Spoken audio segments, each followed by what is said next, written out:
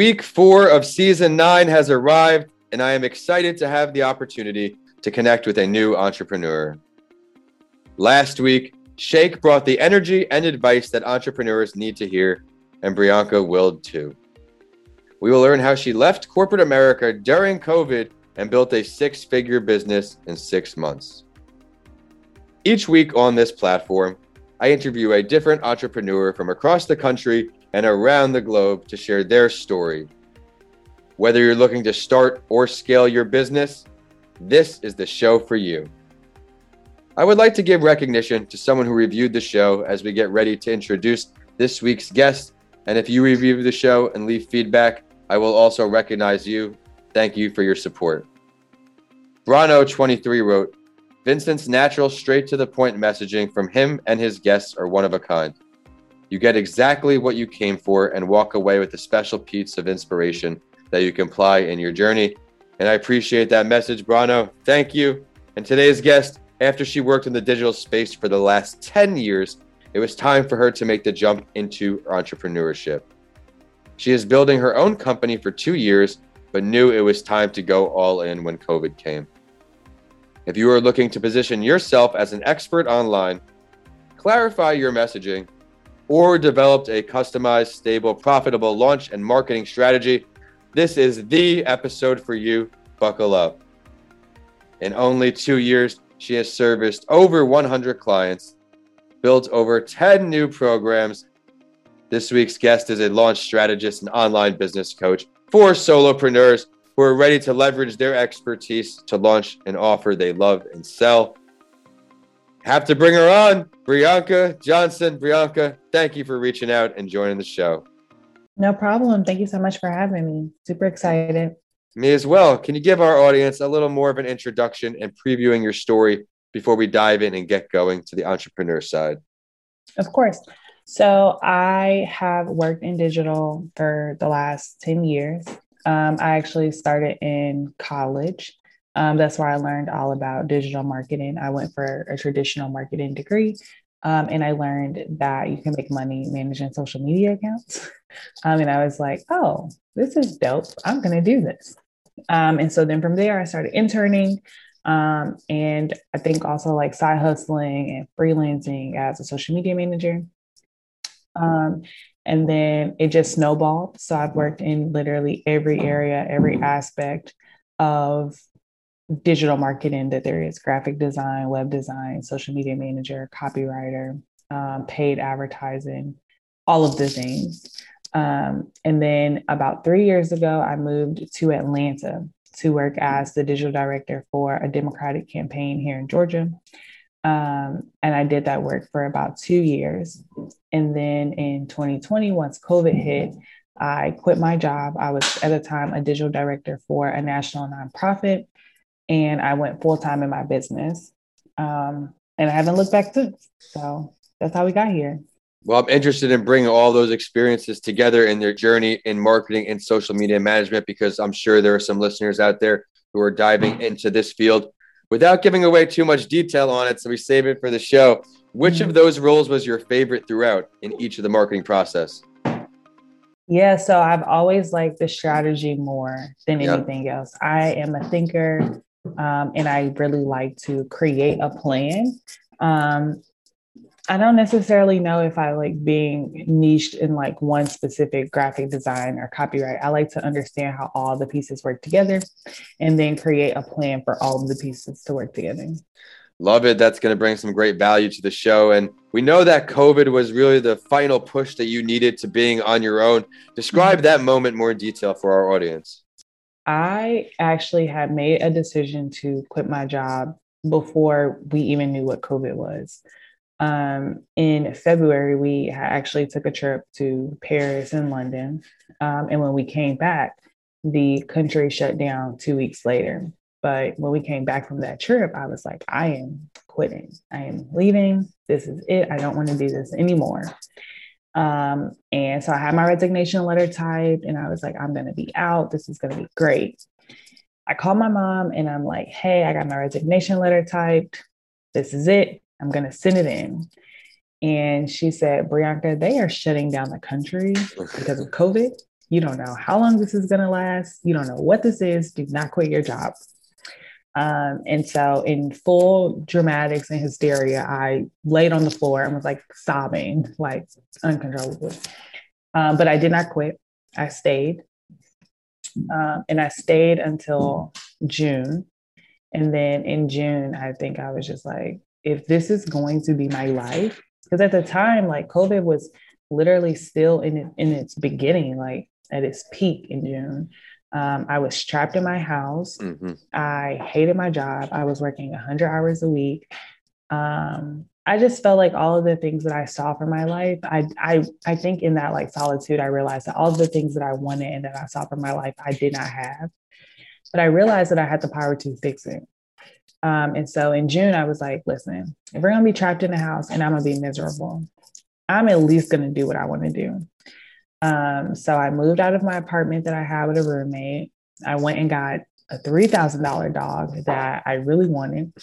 And I submitted my resignation letter. But the funny thing about that is that the letter that I submitted had the date on it from March when I was initially going to submit it, which I think is just like this full circle moment of like, I should have done it in March. Like I should have just followed my gut. And so I submitted it and I was like, all right, well, COVID or not, I'm out. And that was it. You got to go with your gut. That's a great example of that. And you've been on your own now since that resignation letter, that backdated letter, but you have been doing your own thing for quite a bit. What are two of the hardest parts of your entrepreneurial journey?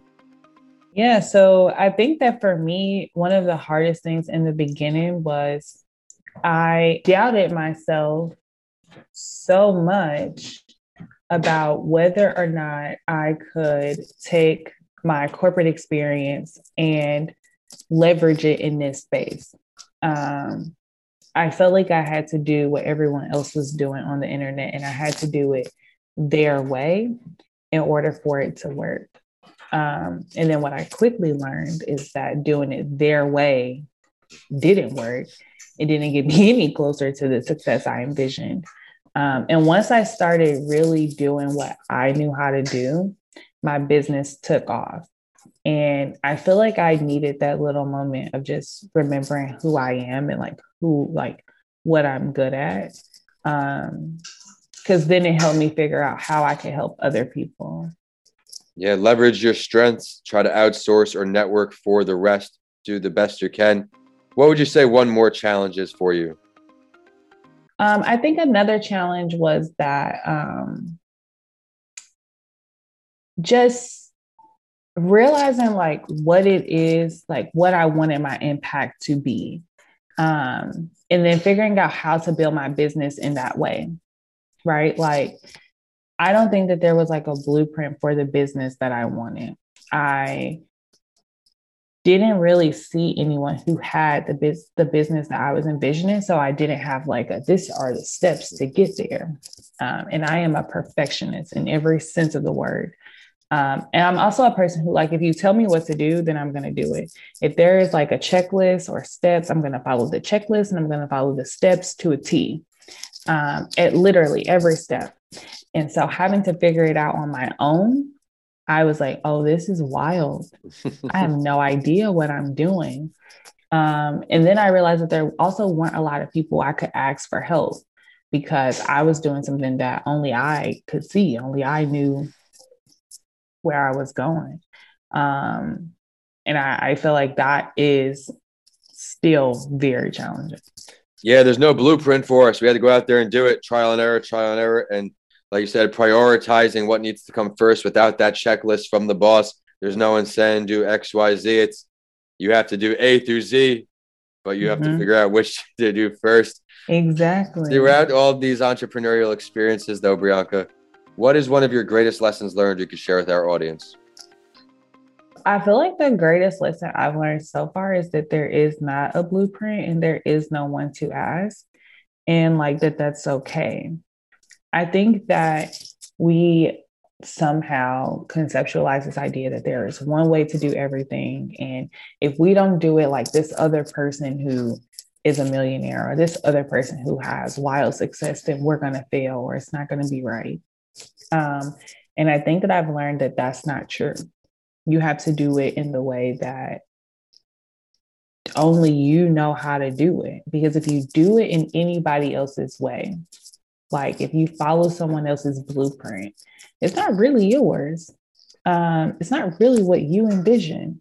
It's just a slightly different version of what someone else did done by you.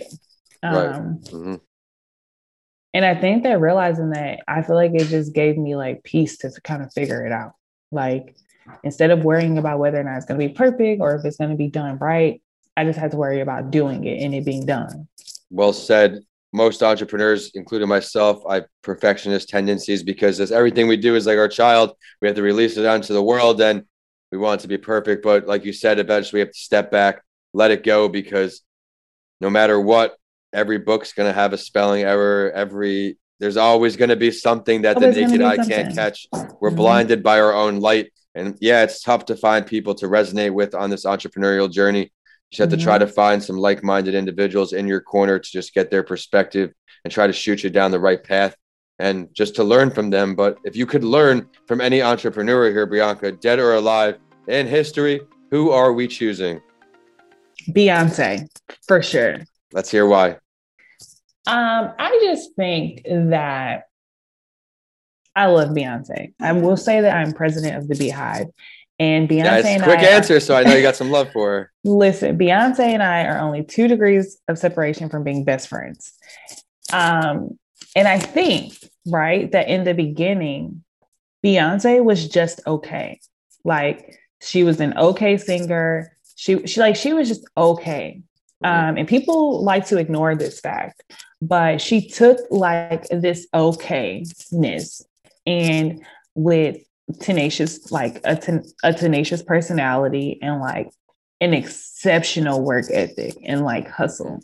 Beyonce is one of the greatest, undeniable. Like her shows, her performances, her creativity, the things like she has trusted her gut and done things so outside of the box, and it's been phenomenal.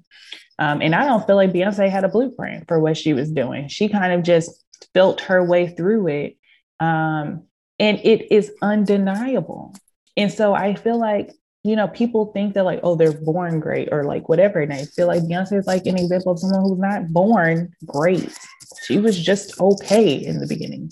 And she still is just an okay actor. Like, if we're going to be honest, like we have to be honest about things.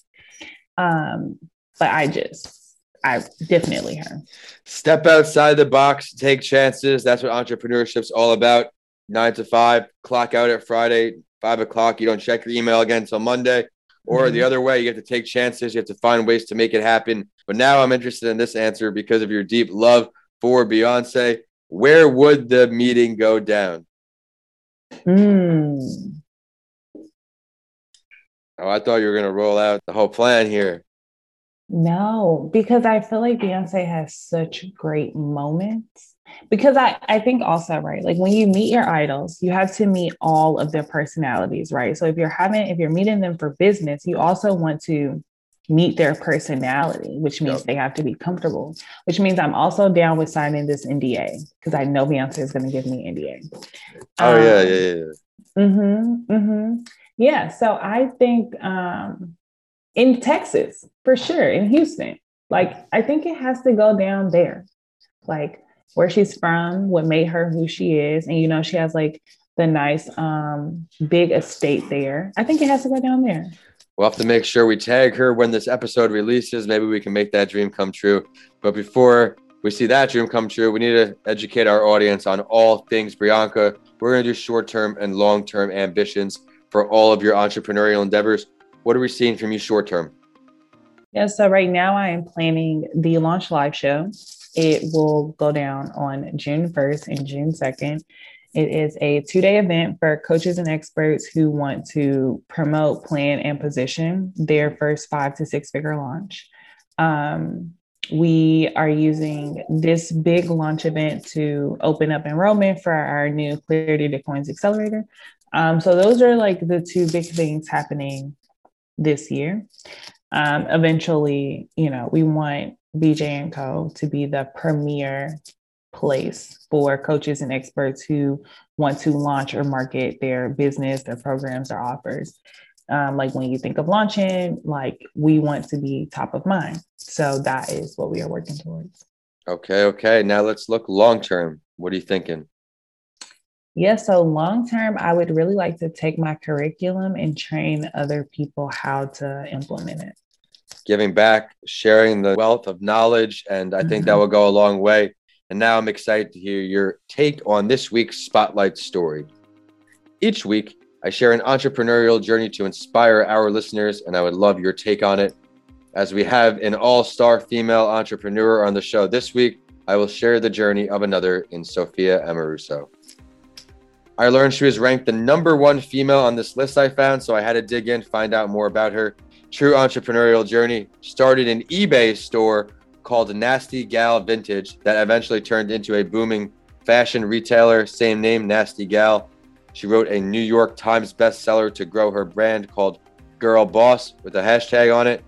Then she founded the digital media brand and community Girl Boss, where Sophia Amoruso has been at the forefront of building this digital age, and it's why I chose this article. Hopefully some can relate a little bit to our guest today, and I want to share a quote from the article that shares her start in the business. At 22, I started an eBay store called Nasty Gal Vintage, and it exploded. In a few years, we went from 250K to 1.1 million to 6.5 million to 30 million in revenue. I had never even worked in an office before, but I followed my nose and built a really big business. That brand spoke to women in a way beyond fashion. Nasty Gal is a community. That's the throughput with Girl Boss. When a customer bought a motorcycle jacket, it was something that was a promise to herself that to be just a little more bold in her life, and it was beyond a motorcycle jacket. It was something that made her feel more confident to go out in the world. That's very much what Girl Boss is. We're doing that more directly with our professional network that we just launched. She credits her success to resourcefulness, grit, and curiosity. Brianka, what do you like about her journey? Yes, I'm actually a big fan of Sophia. I read Girl Boss and I watched the TV show when it was on Netflix. And I think basically it goes back to what I said about Beyonce. Like she followed her nose. Like no one was building eBay stores and growing them to 30 million back when Sophia was doing it. But I think that it's just an example of why it's important to not always look for a blueprint and to not always seek out how someone else did something, but to instead trust that you have the tools and the skills and whatever inside of you to figure it out if that's what you want to do. Confidence and mindset. Exactly. Keep going. Yeah. Yeah. And I think that that's what she did. I think that her story is amazing. And I still to this day shop with Nasty Gal. So I'm glad it resonates. I'm not familiar with the show, but I'm glad that the story is bigger than just one or two stories. True entrepreneurial journey. You grow a brand, you can branch out to anything possible. Similar field as her. So thank you so much for that analysis.